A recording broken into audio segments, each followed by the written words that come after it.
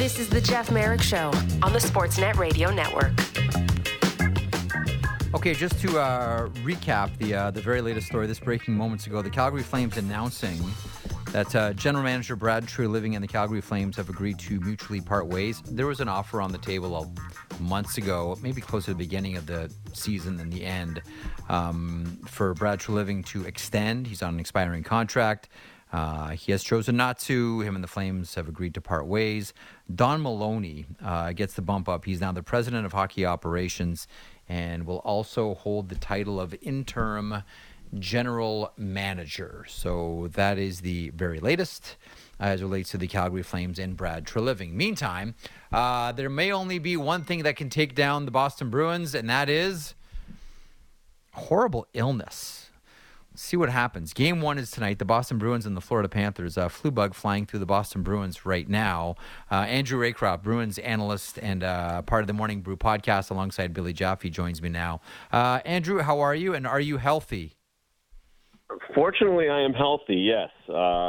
It's going around with the kiddos and stuff, and certainly the Bruins. But I am fortunately healthy and ready to go tonight. All right, excellent. So fully healthy, fully hydrated, fully rested, all ready for the playoffs. You know, Elliot and I were just on a couple of seconds ago together, and Elliot brought up the example of the St. Louis Blues Vancouver series where Scott Mellenby got the flu from the kids. It went all through the dressing room, and Vancouver came back and won the series. I don't want to get ahead of myself here, talk about the Bruins getting, all this work getting undone by the flu bug, but sometimes when we think of the flu bug, we think, okay, they've got the sniffles. They can still go and play hockey. But as a hockey player, Andrew, something like this can be devastating. Something like this can be just awful going through a dressing room. No question. Yeah. It can take a lot out of everybody. And I think that's why you haven't seen a couple of the names and the guys that had it were not around the last few days. They don't want anyone near this, and they want to get them away from most of the players. So it can certainly be a big issue. I'm not willing to go there, though, right now with the Boston Bruins. It's a couple of names. One of the guys, Jeremy Swayman, was sick yesterday. He's back today. So not quite ready to write off the historic season they've had without even playing a game yet. So you mentioned historic season, and you're right on a lot of levels. Great goaltending. The defense has been fantastic, and Dmitry Orlov joins the trade deadline to make it that much better. Grizzly, Clifton, to say nothing of McAvoy and Hampus Lindholm, all have been excellent this season. And up front, everybody scores, including the goalie. I mean, everyone scores here for the Boston Bruins. What's been the biggest story to you for the Boston Bruins leading up to this game 1 tonight?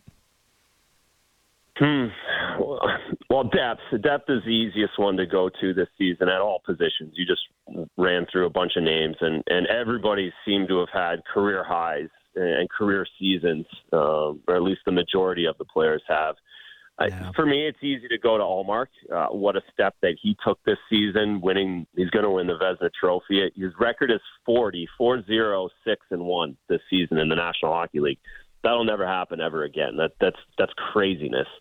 And so you start with him, and then Hampus Lindholm, the back end. Hampus Lindholm, what he did without Charlie McAvoy in the lineup, and then what Charlie McAvoy's done since he's in the lineup, and then you add Orlov to that at the deadline, and to have those three guys on your back end going into this playoff run is so invaluable. And any one of them can play 25, 26 minutes a night at a high level in this playoff run. And I think those are the two big things going into the playoffs. And then, of course, just the depth they have up front. David Pastrnak, by the way, scored 62 goals this season. Oh, I didn't know. Oh, how did that slip by? Oh, wow, that was so quiet. We barely even talked about David Pastrnak at all. It's funny, too, because there's two players in this series that, when we look at something like the Hart Trophy, like Connor's got this thing, so that the real race is for number 2.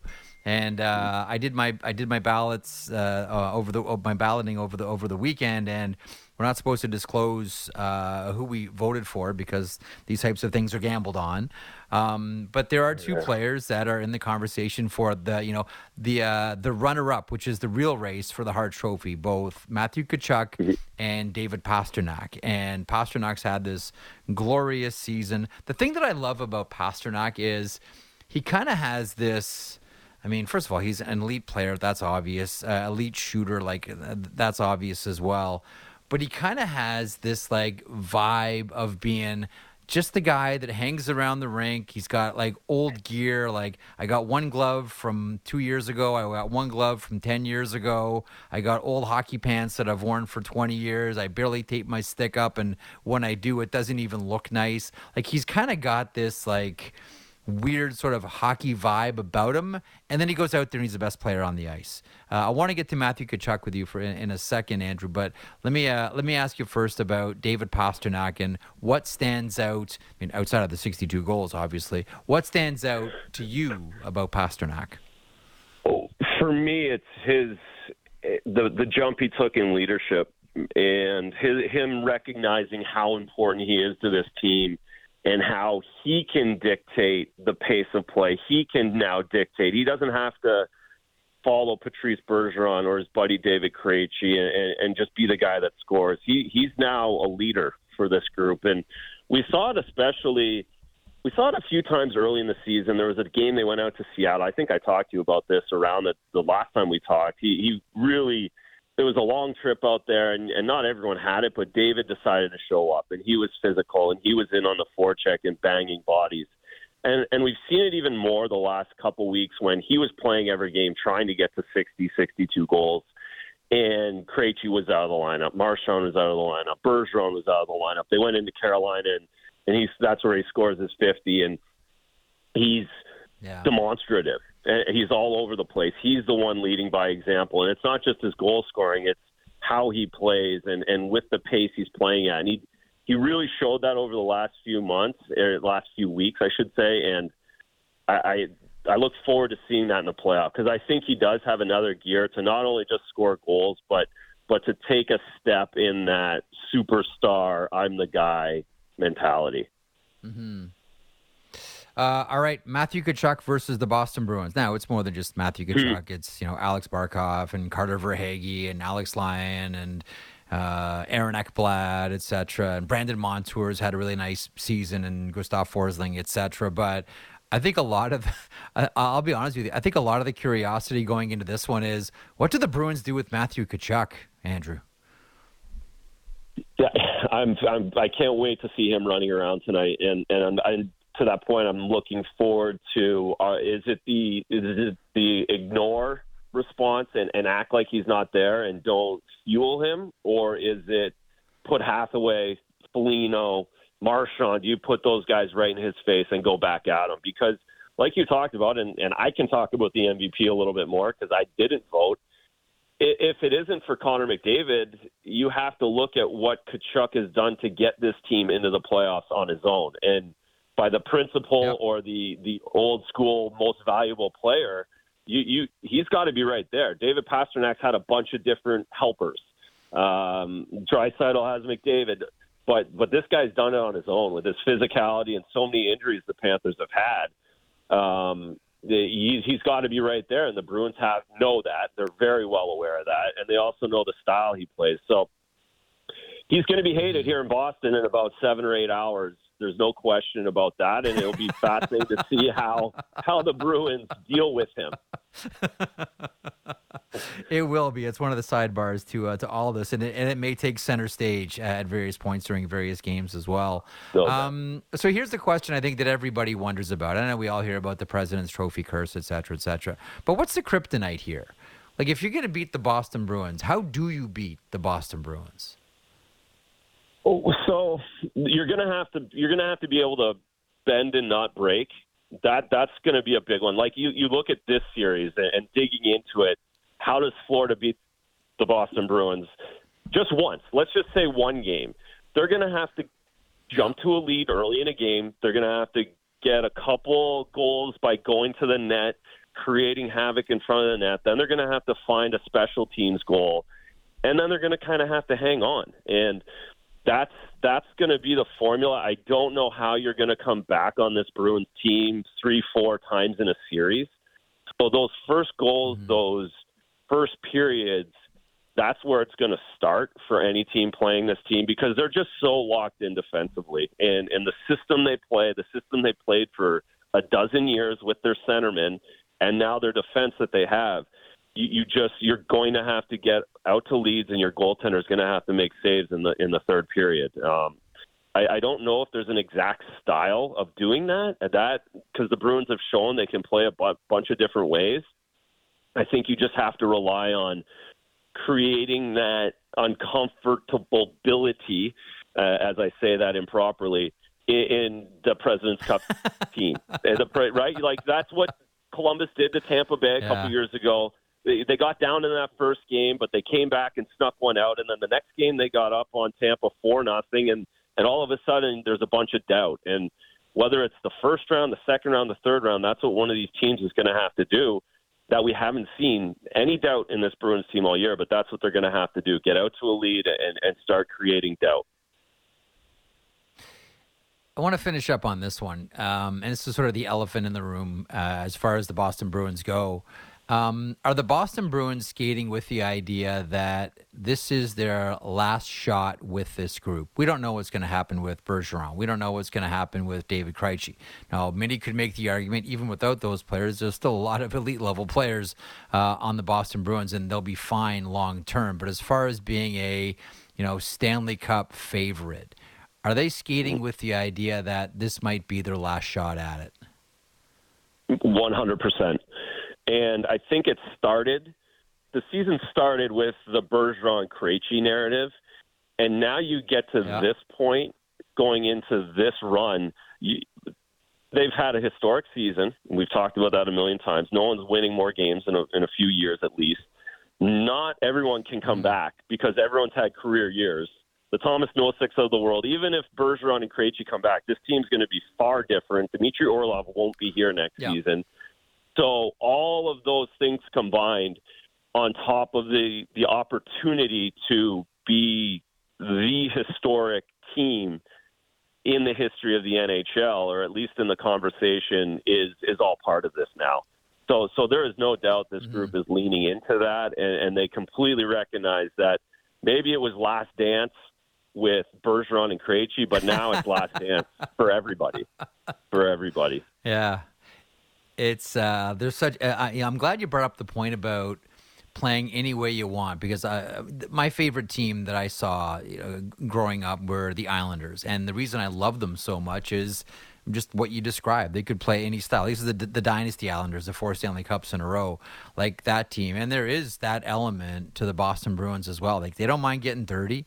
They don't mind playing a 2-1 game. They don't mind playing pond hockey. They don't mind, like, however you want it.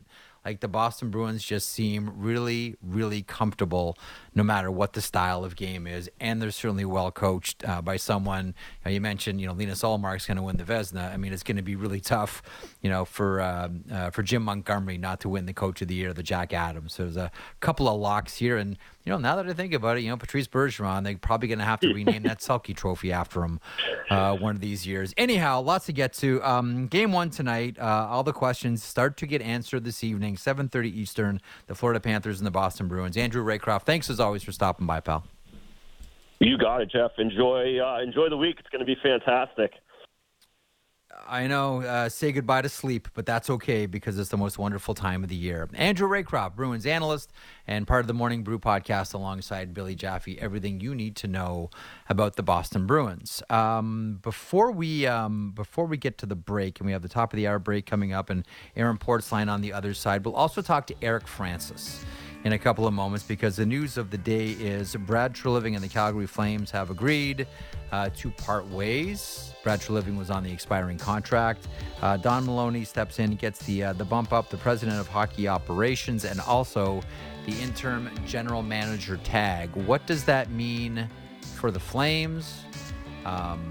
Who ends up becoming the full-time general manager? Could it be Don Maloney? And what's next for Brad Treliving? I think we always wonder, do you want a lengthier pause take some time, sit out maybe a season, or do you want to jump right back into the fire? And I'll just say what we're all thinking. The Pittsburgh Penguins are hiring. Hour 2 is coming up. Merrick Show across the Sportsnet Radio Network, simulcast on Sportsnet 360 and Sportsnet Now. Back in a moment.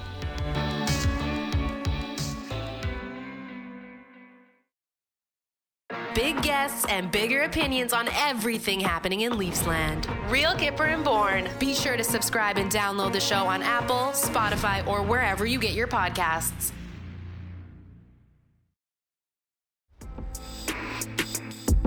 This is the Jeff Merrick Show on the Sportsnet Radio Network. Okay, so we got a big hour 2 coming up here. Aaron Portzline is going to stop by in a couple of moments. We'll talk about what's happening with the Blue Jackets over the week. He covers the Blue Jackets for The Athletic, as we all know. Brad Larson dismissed his head coach over the weekend, so what's next? And as I put to Elliot in the first hour, is this the most important hiring for general manager Jarmo Kekalainen? Like the most important hiring of his tenure as GM of the Columbus Blue Jackets. You know, we look at May 8th, and that's a huge night for a lot of teams, and maybe front and center, considering they've been looking for a center going back to, I don't know, the Doug McLean, Dave King era, which, by the way, was expansion. They've been looking for a center ever since then. Thought they had it a couple of times, not so fast. So we'll get the latest on the Blue Jackets. Also, we added Eric Francis to the program. Thought you'd want to hear from Eric and the very latest with the Calgary Flames, and the news is as such.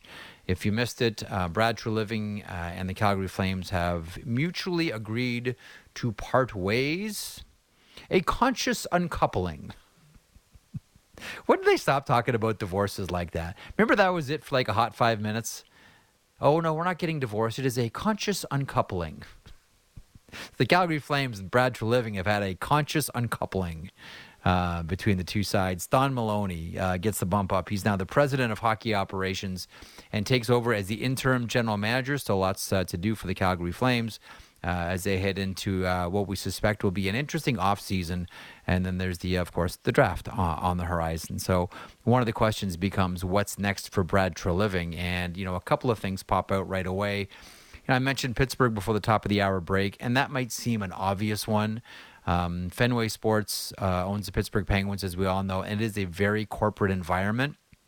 So it takes a very specific type of person to be able to swim in those waters. I think we all believe that Brad Treliving would be able to very much swim in those waters, so that may seem like an obvious one.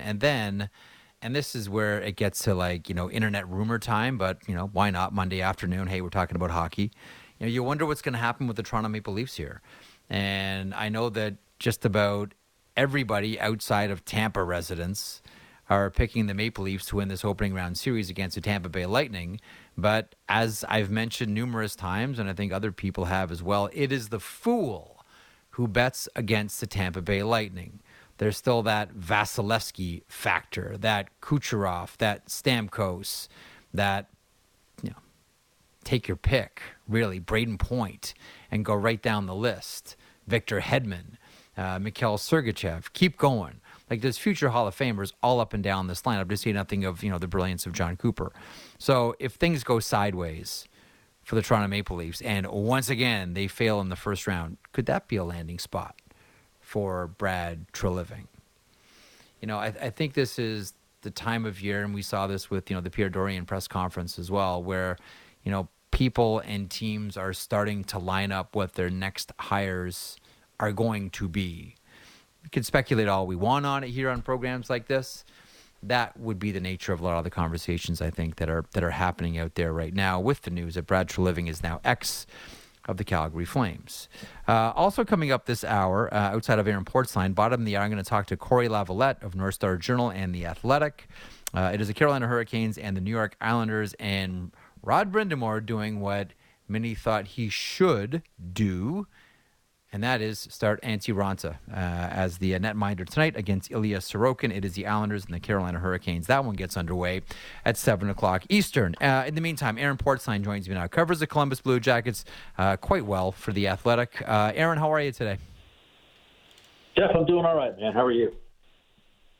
I'm doing good. So I've been mentioning to a couple of people, and most recently Elliot in Hour One, that in the Jarmo Kekalainen era of the Columbus Blue Jackets, this next coach hire is the most important decision he will make. That maybe his tenure as general manager depends on it. Is that too strong? Is that too soft? Or is that right on the money? No, I think it's right on the money. I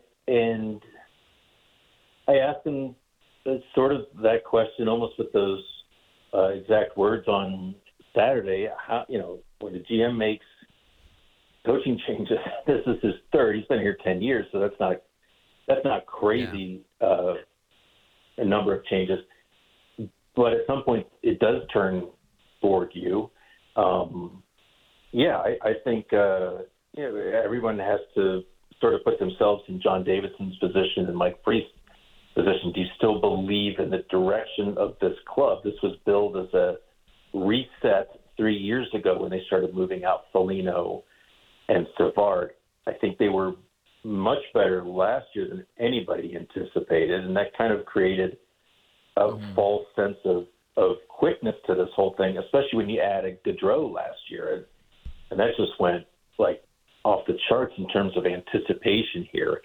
Set themselves up for a hard fall this year. And then no one likes to lean on this, but the injuries were just never-ending and devastating for this team this year. So they're kind of a hard team to evaluate. These things aren't going to go on a straight trajectory.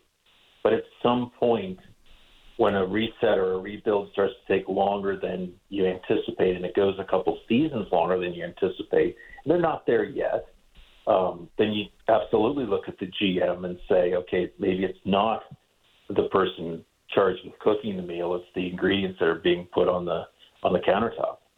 Mm-hmm.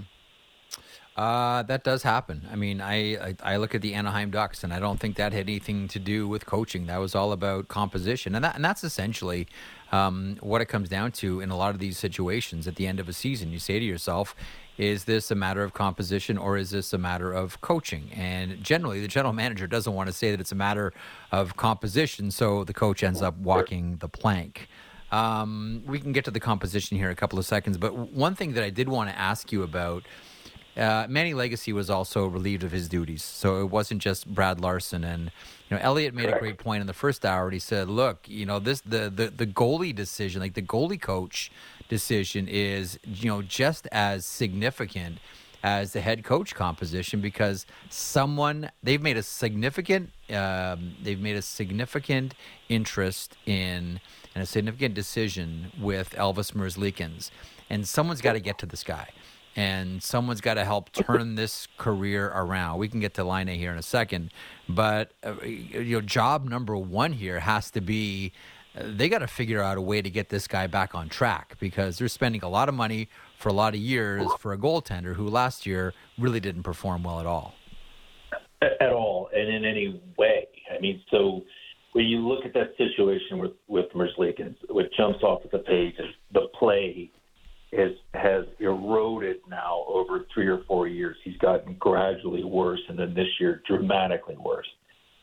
Just as big an issue to me is that it doesn't seem that there is an understanding there of how immensely important and big that role is, especially on a very young team like this. You're kind of the CEO/quarterback of it. You have to be a foundational, consistent piece that just radiates confidence and instills hope throughout that room. And not only did Merzlikins struggle, but he was out of the lineup multiple times with injuries. He's a character, which is great if you're playing well and not great if you're not playing well. And there's just not a ton of confidence back there. And he has to change. He's got to become a better player, That's the big one. And strangely, almost the easier one. We know it's in there.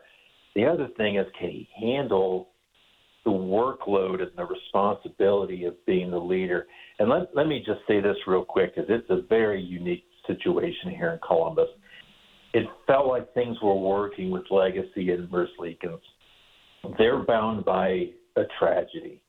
They were both there to witness the firework tragedy, the death of Matisse Kivlenieks. I don't think it's out of line. I don't think it's crazy to say that Legacy's ability to be stern and to be the principal of in the situation, to be a firm hand with Merzlikins, which is what he needs. He became friends. They became obviously on a very emotional level that very few people could ever understand. It just changes things. And they became father's son and not taskmaster's student at times when they needed to be that. And I think that's understandable and sad. You know that the Kivlenieks tragedy is going to be with you forever and in different ways. And I think this is a way that it still lingers 3 years later.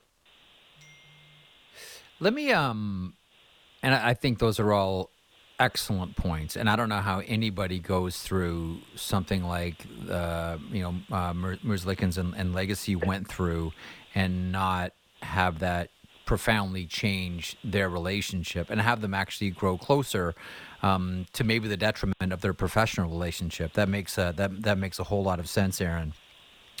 Let me ask you about May 8th. And if the Columbus Blue Jackets win the lottery, like someone's franchise is changing here. If it's Columbus, what happens? Like, does Jarmo go out and load up on free agents? What happens if the Columbus Blue Jackets win the lottery for Connor Bedard? Well, you're going to get people excited with that question, Jeff, because the lottery's never been kind to Columbus.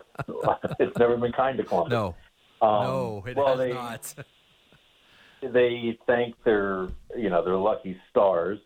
I think one thing it does, I'm not sure we see a coach hire in Columbus until after the May 8th lottery, because I think that might open them up candidates that may not necessarily be willing to listen, certainly, but maybe not eager to jump. But if you land a Bedard, it passed along to me this weekend by two NHL GMs that, there are guys available that may not be available wherever Bedard's going. So that's one thing to consider. We know they're going to apply free agency or try to apply free agency for that left side defender behind Werenski. That was true. Gavrikov was traded to LA. So who fills that spot?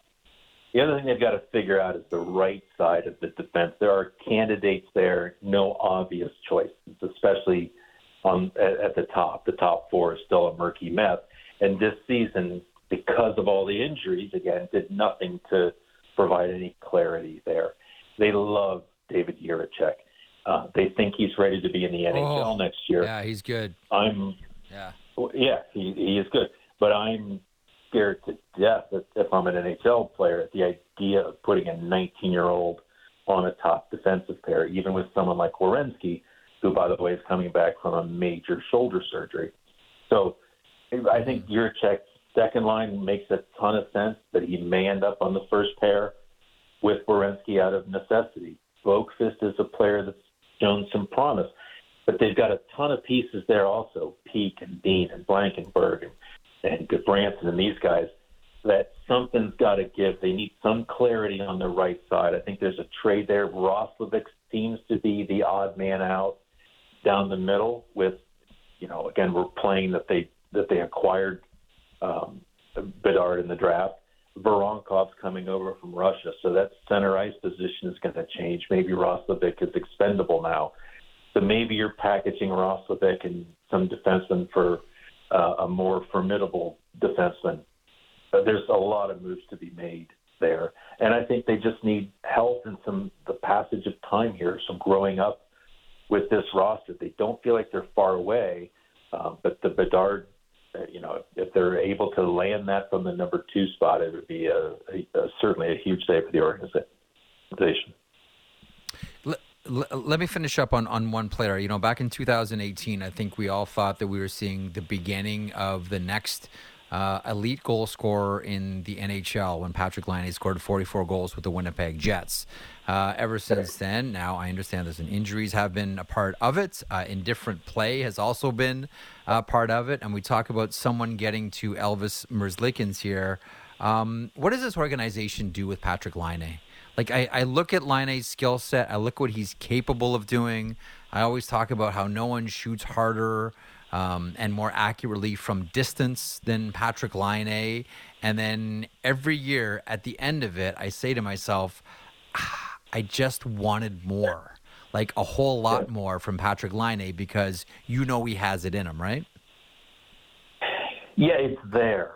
It's there. And, when he first got here, it was, is there a center here who can play with him? So that's always an issue. Boone Jenner has been their number one center. I don't think anyone thinks that is an ideal fit. Credit to Jenner. He always gives you more than you expect. He gives you everything he has. He does. Yep. But it's a matter of how do you look at Laine now? Do you still look at him and see potential? I think you do, because he's that wildly talented. But he's been a fairly run-of-the-mill goal scorer since he's been here. The biggest issue with that is kind of like Merzlikins. He's been in and out of the lineup repeatedly. And so, I'm okay with them trading him. I know players who have left the organization before those changes were made have been asked what needs to happen here. And Laine is a name that comes up with, get that guy out of here. He's an odd fit in a lot of teams. He feels like the icing and not the cake, and they're still trying to bake a cake here in Columbus. But then I look at things and you think, well, my God, if you have a team with Laine, Gaudreau, Kent Johnson looks wildly talented as a young player, Kirill Marchenko, maybe you're adding Bedard. Maybe now is not the time to trade this player. He's still only, 23 years old? Maybe you hang on to that. You just signed into a contract last year.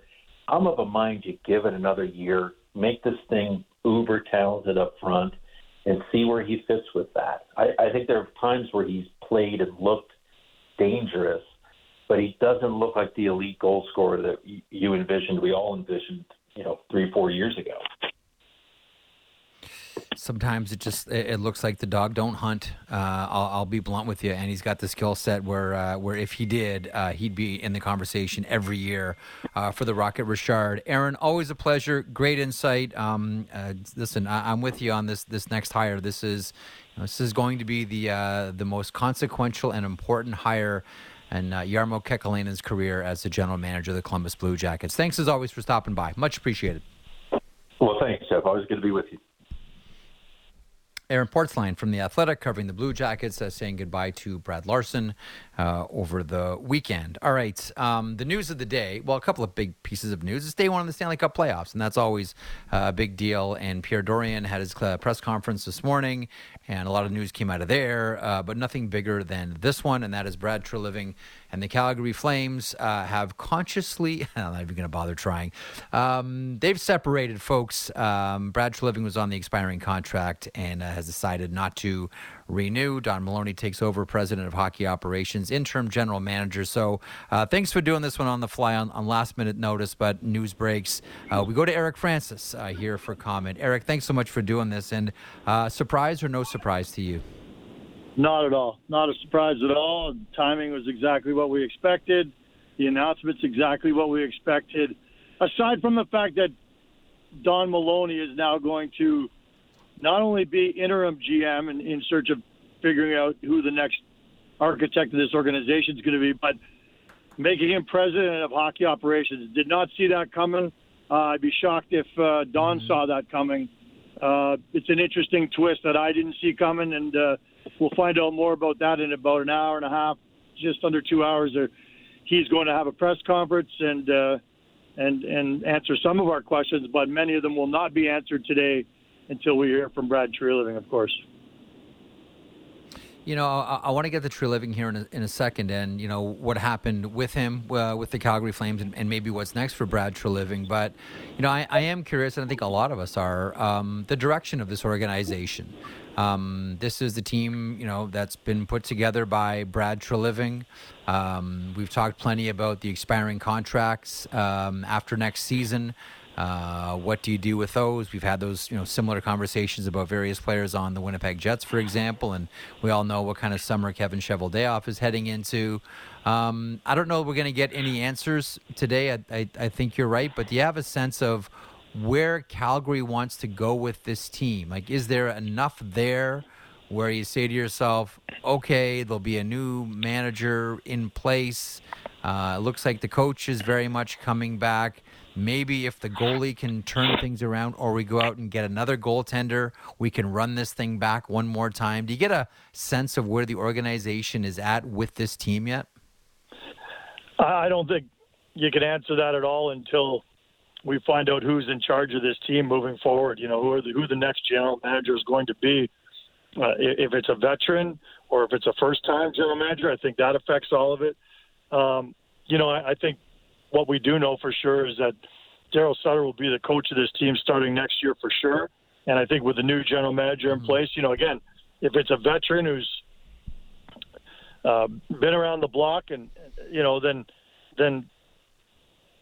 then there is the chance that we'd have a coaching change, I guess, down the road. But I don't think you can expect that anytime soon. You shouldn't expect that anytime soon. I think, the news today to me tells you that, management chose the coach. And I think that's what it all boils down to. They have faith in this coach. This owner does, and he's decided that the coach is more important than the general manager. That's what I interpret today's news as, and decided to go in that direction. So I think an easy argument could be made, and this would maybe be against conventional wisdom that people would see around the league, but I think you could bring back almost an identical team as you have this year, because that's what it looks like, contractually. And I think this team could be very competitive. A lot of things went wrong this year, and just with a few things going right, this team could easily have not only been in the playoffs, but, maybe even had home ice and maybe been, a contender. And I don't think that changes. But what I do think is going to be hanging over this organization from now until it's addressed is the fact that, as you mentioned, there's 7 core players that all have expiring contracts next year. And the two most prominent ones, I would argue, Lindholm and Backlund, hinted, they didn't even hint it. They made it pretty clear that their option is probably not to come back to Calgary next year. There are greener pastures out there in their minds. So I think it's going to be a real tough sell to keep more than maybe 2 of those 7 guys moving forward as unrestricted free agents. So the complexion of the team will be dramatically different in a year from now. But as of right now, it's hard to say which direction a new general manager is going to go in. Let me ask you about Brad True Living.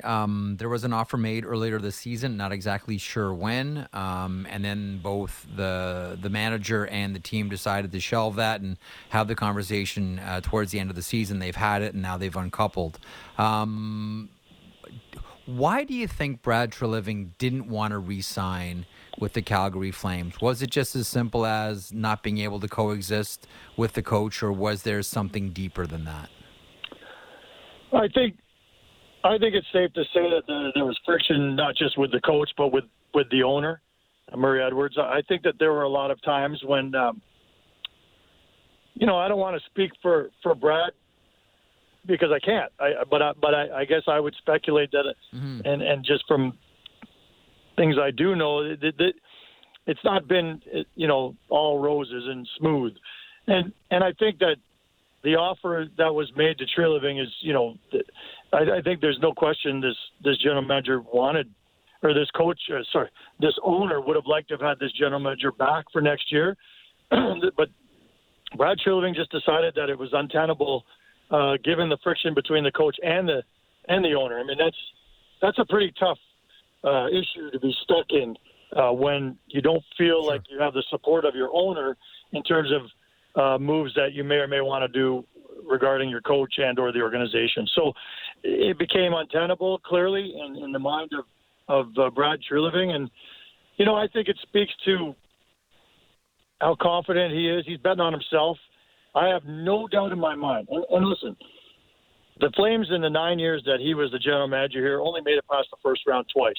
So I get that there'll be some people from the outside looking in going, well, yeah, okay, big deal. I don't blame the owner for not backing this general manager more. But I can tell you that his reputation around the league, Brad Treliving, people and how they think of Brad Treliving. This guy is going to write his own ticket. He is not just going to be a general manager somewhere in the National Hockey League in a year, in maybe it's 2 months, or maybe it's 2 years. He's got all the time to wait for the perfect opportunity and not only be the general manager, but he may also be the president of hockey operations somewhere. That's how highly thought of he is, and I would be shocked if that's not the case, in about a year from now. So he's decided that, like so many people who come to these small towns or smaller markets or Canadian cities, there are greener pastures out there, and now he gets to go explore them like so many players will when they get a chance to be unrestricted free agents in Calgary. I agree with you 100% on that, and it's the thing that I've tried to point out as often as I can about Brad Treliving is that, and we've seen some people succeed and others fail, and there's one thing that hockey people are becoming really acquainted with now, and that is the nature of ownership in this league is moving away from being family run to being corporately based. And I look at the Pittsburgh Penguins, and that's the big touchstone right now. Like, this is like the Penguins are it's the only organization in pro sports in Pittsburgh that's not owned by a family, right? This is a corporation. This is Fenway Sports that owns the Pittsburgh Penguins, and you can really start to see who can swim there and who can't. And the thing about Brad Treliving is that he seems to have the skill set to operate either if it's a family-run business or if it's a corporation and they want things like weekly reports and group inclusion meetings and all those, buzzwords and, new ways to run operations that the NHL, albeit they're getting dragged kicking and screaming into, is probably the way of the future for this league, Eric. Yeah, I don't question that, especially with franchises being worth, upwards of $1 billion. It's how many families can extend themselves. I know my family can't, but and I'm guessing yours too. But so corporations are certainly the way of the future, and in terms of owning and operating these organizations. And I don't disagree. Like, hey, I'm not there in board meetings or GM meetings or any sort of meetings, admin meetings here with the Flames. So I don't know how he runs meetings. I don't know how he operates in terms of the daily minutia, but I can just tell you that his reputation as, one of the hardest working people in hockey today, that goes a long way. Plus also he's just a tremendous front man. He's brilliant with the media. He's brilliant with the players. You're not going to find many players who don't absolutely love Brad Treliving. This is a very, very sad day for the Calgary Flames organization. And again, some people may look at his record and say, they weren't going anywhere. And they're also at a real point in time where the future doesn't look that great for this team, say for next year. I think a lot of people might say, it's probably time for him to go. But I look at the whole package and what you're missing there. And I don't know if there are many people in the league who bring as complete a package as Brad Treliving does, and I think teams will see that, and corporations especially, because they more than ever they want people that are smooth and that are proven, and he's proven to be a great front man. Again, hockey wise, he just wasn't there, but and we can make excuses for that all we want, but I think everybody agreed a year ago or less than a year ago he was GM of the year last summer, right? Everybody anointed him GM of the year, and again, it didn't amount to much on the ice. But everyone gave him kudos for the way he maneuvered through a really tricky situation. Some things fell into his lap. Some things he had to make happen. But no denying your point at all. Last one here for you. Again, we don't know what we're going to expect to hear, as you mentioned, in about 90 minutes time. But what do you think now that Maloney is in, interim GM, president of hockey operations, the coach, make no mistake about it, is coming back? What do you think job number one is for the Calgary Flames now?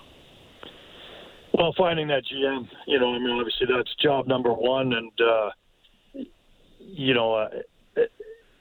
the most obvious candidate that people in Calgary will point to is Craig Conroy, who's your assistant general manager and is, of course, absolutely beloved in this city. And, I think that's going to be fascinating to see if he gets the job or not, and the rationale behind either giving it to him or not giving it to him. People in this city will be not happy, I think, generally speaking, if Conroy isn't given the job. The owners have to ask themselves, is this a situation, because this is a real crucial point. This organization's at a real crossroads. You want to give it to someone who's never been a general manager before, or do you really need to find someone who's been there, done that before? So many questions to be answered, by this owner. It's an ownership group, to be fair, but Murray Edwards calls most of the shots for this group, and Murray's very reclusive. I've touched base with him several times over the last couple of weeks, but he's not willing to talk on the record.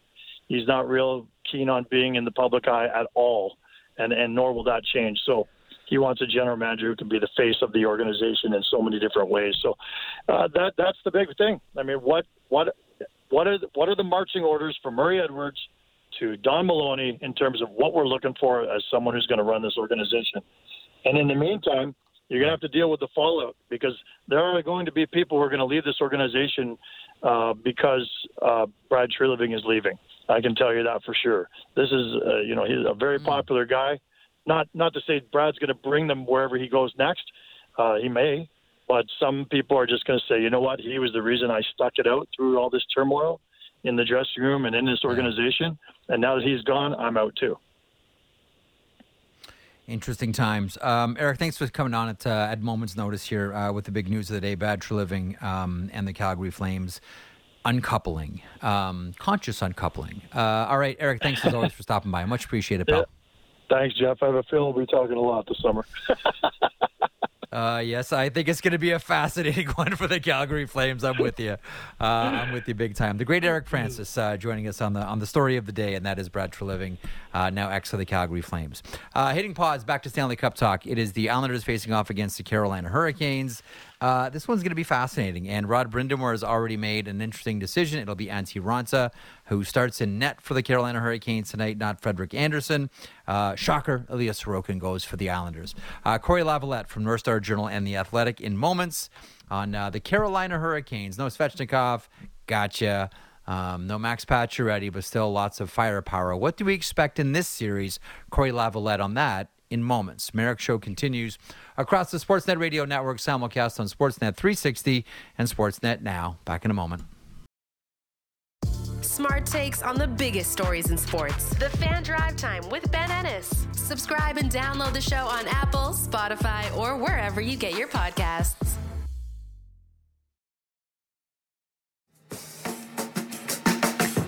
This is the Jeff Merrick Show on the Sportsnet Radio Network. Okay, it's the most wonderful time of the year. Day one, Stanley Cup playoffs. 4 games on the go. 7:30, Florida Panthers face off against the Boston Bruins. 7:30 Eastern. 9:30 Eastern, Minnesota and Dallas. That should be a nasty one. Late, 10 o'clock Eastern, the Los Angeles Kings and the Edmonton Oilers. And as we all predicted at the beginning of the season, Korpisalo versus Skinner. What, you didn't think that's the way this is going to end up? And the early game, the first one, 7 o'clock Eastern, the Islanders will start Ilya Sorokin against Czechs Notes, Antti Raanta of the Carolina Hurricanes. Corey Lavalette from North State Journal and The Athletic joins me now. Corey, this on the scale of shockers, is this a mild shocker, maybe not a shocker at all, or a whopper? Antti Raanta gets the start. I don't think it's too shocking for those of us who have kind of watched how this season has unfolded. For whatever reason, Frederik Andersen never really got into any kind of rhythm, and it felt like, 2 weeks ago, he was going to be the guy, and he played back-to-back games, even though Rod Brind'Amour had been alternating the two of them. And it just never really clicked for Andersen. He's had his moments of being good, but that season finale, against Florida was kind of the microcosm of his season, where he played well for 2 periods, and then that third period kind of, he lets in a leaky goal and things kind of go a little sideways overall, and they scratch out a win. But for whatever reason, when Antti Raanta's in net, this team seems to win. And when Freddie's in net, they win a lot too. I mean, they win a lot of games. There's no doubt about that. But it just never really, I don't know. He never returned to the form that he had last year. Mm-hmm. I can hear a lot of people listening in our Toronto market that are bobbleheading as you're talking about this with Frederik Andersen. So that's has kind of become the story.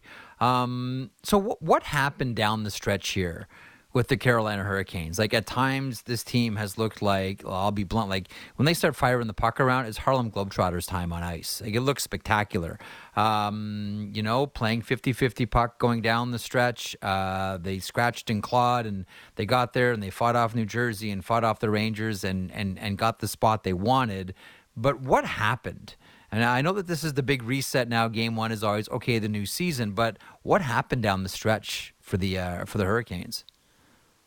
Well, I mean, we all know how good Andrei Svechnikov is, and even if he hasn't emerged yet as a 40-goal or 100-point guy, the way he plays fits the way the Hurricanes want to play so well. And you can do okay without him, but there's a trickle-down effect, and I think that's kind of what happened is all of a sudden you lose kind of that top horse that you have, and it all kind of trickled down everywhere. And the fourth line, which had been so good all year, I mean, if you look at analytics stuff on the fourth line, it's no matter who they put there, they were, at 60-65% Corsi for every single night. And when you can do that with your fourth line, with kind of this body punch mentality that the Hurricanes have, where they just want to beat on you, they want to, even if the fourth line's not scoring, if they're delivering body blows to you, it softens you up. And they got away from that a little bit. It got away from just having that line after line after line of they're just coming in waves at you. And that's kind of what happened. It felt like maybe they got back to it a bit in those last couple games of the season and really kind of grasped things again. And, they held off the Devils. The Devils didn't play great down the stretch either. The Rangers played pretty well. Yep. It seems like almost the whole Metro at the top three had a little bit of like, all right, let's get to the playoffs already. So I'll be curious to see how they come out tonight right at the start. I think we're all curious about this one, and it's a return of Matthew Barzal for the New York Islanders here. And I'll be honest with you, Corey, I look at this series, and we'll see tonight. I look at this and I say, okay, whichever team can get to 3 goals first is going to win the game. Does it feel that way to you as well? Yeah, I mean, I think it certainly has the potential to have kind of those 2-1 games, and that's what even though the Hurricanes swept the Islanders in 2019 in the second round, those games were close until Game 4, and it was kind of the same kind of sloppy muck and grind, like you're saying, 3 goals wins the game kind of mentality, and I think we could see that starting tonight as well. I'm really interested to see where this goes because these are 2 of the teams in the playoffs that have, struggled the most on the power play.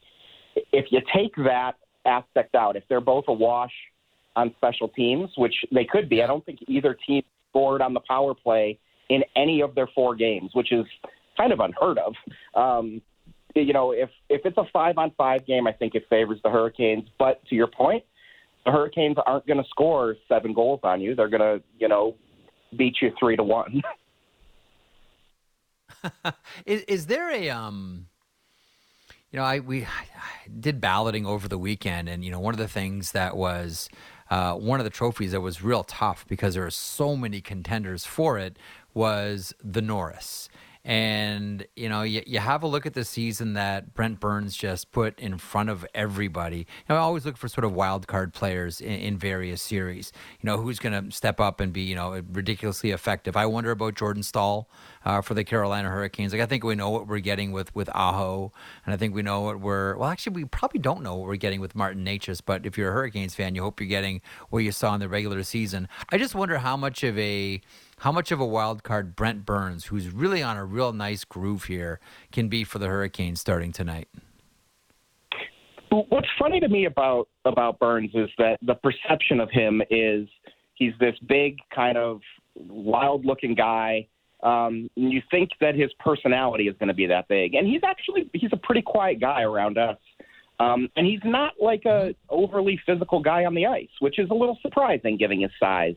That said, you go back to those Vegas-San Jose series, and he and Max Pacioretty had some beef throughout those series. And I wonder if we're going to see a more physical, a more snarl Brent Burns, which if you look back at the partners Jacob Slavin has had the last few years, okay, Dougie Hamilton fits kind of the same mold as Burns as a shoot first, mobile, big, but maybe, in the regular season hasn't been overly physical. Tony DeAngelo, more of a passer, but feisty. And I wonder if we're going to see a mix of both with Brent Burns in the postseason. Rod Brindamore loves these guys that, from 2006, that was a team loaded with guys who hadn't won a cup. You look around the Hurricanes locker room, and there are a lot of veteran guys there who haven't won a cup. Brent Burns is one of them. I think we're going to see a different level of his play, and I think we're going to see as a 7-game series, especially against a team like the Islanders that are physical. I think we're going to see a little more snarl out of Brent Burns and another element, him elevating to that level, and it should be really fun to watch. Who are you most curious about on this Carolina Hurricanes squad? We've mentioned, talked about, Brent Burns, and I do wonder, what Martin Necas has for us in this breakout season for Necas. But which player or which players, Corey, are you most intrigued by? I want to throw Jordan Staal into that mix too. Who are you most intrigued by this postseason for Carolina? Necas comes to mind for sure. The two guys that I think they really need to do something this postseason is one, Jesperi Kotkaniemi has been really, really good second half of the season, and I think that gets overlooked because he only had 3 points in the first 20 games. So you look at 45, 46 points, and you're saying, well, he didn't really do a whole lot, but in the last 60 games of the year, he had the majority of those points. And then I think Seth Jarvis is the kind of guy who's a playoff player. He was just fearless last year. He took a shot, a slap shot, not from the puck, but a stick in the mouth, bent his teeth all back, took a shot in the nether regions that he said, really slowed him down quite a bit. He's a tough little guy, and he's been playing really well, even if the numbers don't reflect that. I'm really curious to see how year 2 of Seth Jarvis in the playoffs goes. Who on this Carolina team has, and maybe the answer is the coach, I don't know, maybe it's the manager, I don't know, maybe it's a player, maybe it's a netminder. Who has the most riding on the playoffs? Like from a personal point of view, which member of the Carolina Hurricanes organization has the most riding on these playoffs? I think it's Martin Necas, because he had kind of his breakout year this year. He really had a great season, and since Andrei Svechnikov has been hurt, it's almost like he's regressed a little to where he was last year. And, the Hurricanes got a bargain this year at getting him for $3 million for this year and next year. But I can guarantee you Martin Necas expects to be paid after next year. And to do that, he's going to have to prove that he can continue to be a major factor in the regular season, but more importantly, can he be a factor in the postseason? He did a lot of his damage this year in situations like 4-on-4 play or even in overtime, scored tons of overtime goals at 3-on-3. That all goes away in the playoffs. So I'm really curious to see if he can elevate himself, if he can elevate the power play. I don't think people have seen enough. He's got that little Alex Ovechkin one-timer that he used a lot in Chicago. We saw it a couple times this year. That's a weapon I'd like to see him use more on the power play that could help, give the Hurricanes a spark that they haven't had on special teams. Let me finish up here, Corey, by asking you something about off ice, and that is the future of Eric Tulsky. Now, he's someone who was a finalist for, as you know all this, finalist for the GM position with the Chicago Blackhawks. There are some manager positions that are open right now. The latest being the Calgary Flames that happened earlier today. There's the Pittsburgh Penguins, and I think we wonder about Tulsky, his name there, and the Dubas rumors are all over the place, and someone whispered John Chaika to me over the weekend as well. What's the future here for Eric Tulsky as we head into this summer where we think that there's going to be a number of changes at a lot of different positions? Essentially what I'm asking you is, How long can Carolina keep hanging on to this guy? Well, he's at an interesting crossroads right now. I know Eric pretty well. Our sons played against each other a little bit. And his son's a year older than mine. Yeah. And my son's actually named Brody, too. So whenever I hear you talk about your Brody, I'm like, hey, me and Merrick got matching Brodies. That's good. But, his son's getting close to graduating high school, and that's his only kid. And that's a situation where you think, well, you get a kid out of the nest, and does it become a situation where you're ready to try something new and go somewhere else? He's a brilliant guy. He's not just a numbers guy. He's a really smart hockey guy, too. And, I think he has a touch to him that really, resonates well in that group. I think it's sometimes overstated about how much influence he has. Don Waddell is the GM. He makes he and Tom Dundon are the ones making the call. But Eric contributes a lot to those decisions. And he's just a really, really brilliant guy. And I think I tweeted it the other day. I think anytime a GM job opens up, I saw Calgary opened up, and I thought, well, if his name doesn't at least get mentioned in every opening that happens, whoever's doing that search is probably doing it wrong. I was surprised the Flyers went immediately to Daniel Briere and didn't do, cast a wider net maybe, because that's obviously a team that would interest Eric, I think. He's going to get his chance eventually. You mentioned Pittsburgh, and I think about what Fenway did with the Red Sox. They're the ones who, had Theo Epstein in there. And that was kind of a off-the-board crazy thing at that point. I don't know that it's that crazy anymore with taking an analytics tilt to your GM position, but if there's an organization that might be more willing to do it, it might be them. It is interesting, Corey, the way that's and again, hockey is the last of the big sports to get dragged kicking and screaming into this way of thinking. But when it comes to managers here, it's very much changed. Like the conversation around who should be hired has changed from the question, did you play, to can you think? And, the perfect combination is right in between. And that's kind of where Major League Baseball, because the pendulum swung really hard to the can you think as opposed to did you play. But now considering how many players are involved in and curious about and learning more about, sabermetrics, et cetera, it's sort of swung back to the middle. The pendulum is still in its process of swinging the way of can you think in the NHL before it, settles back in the middle right here. And I think that it's going to be, and Kyle Dubas was one, John Chayka was another, and I think that Eric Tulsky is going to be another box checked here in managers that eventually get hired who fit under the umbrella of can you think, not necessarily did you play. He's a fascinating guy, and I'm with you. I think that's going to be increasingly tougher for Carolina to hold on to them, but we'll see. More pressing things. Game 1 tonight, Carolina Hurricanes and the New York Islanders. Antti Raanta gets the start. Ilya Sorokin gets the start for the Islanders. Corey, always a pleasure. Best of luck to you in the playoffs, and best of luck to Brody in his hockey pursuits. Thanks. Same to your Brody. Great name. All right, Corey Lavalette from North State Journal and The Athletic commenting on the opening tonight. The opening game is the New York Islanders and the Carolina Hurricanes, and the return of Matthew Barzal. Haven't seen him since February the 18th.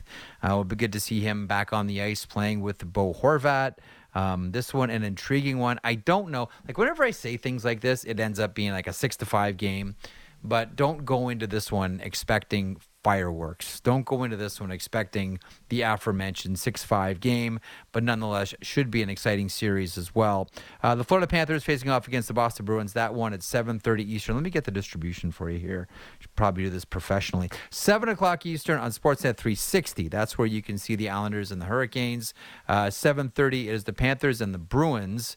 You can watch that one on Sportsnet East, Ontario Pacific, and CBC. The Wild and the Stars at 9:30 Eastern. That one's on 360. And then at 10:30 Eastern, it's the Kings, 10 o'clock. The Kings and the Oilers on Sportsnet Ontario, West, East, and Pacific.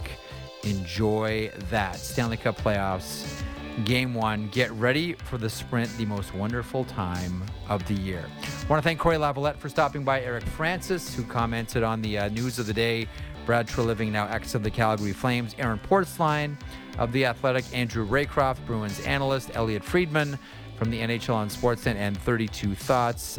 Tristan Marcagiani, thank you so much. Lance Kennedy and Jen Rolnick, all those three people had an idea that we were all going to make this show better. They did, but I had other plans. Back tomorrow, recapping Day 1, previewing Day 2 of the Stanley Cup playoffs. Enjoy it. Merrick Show back in 22 hours.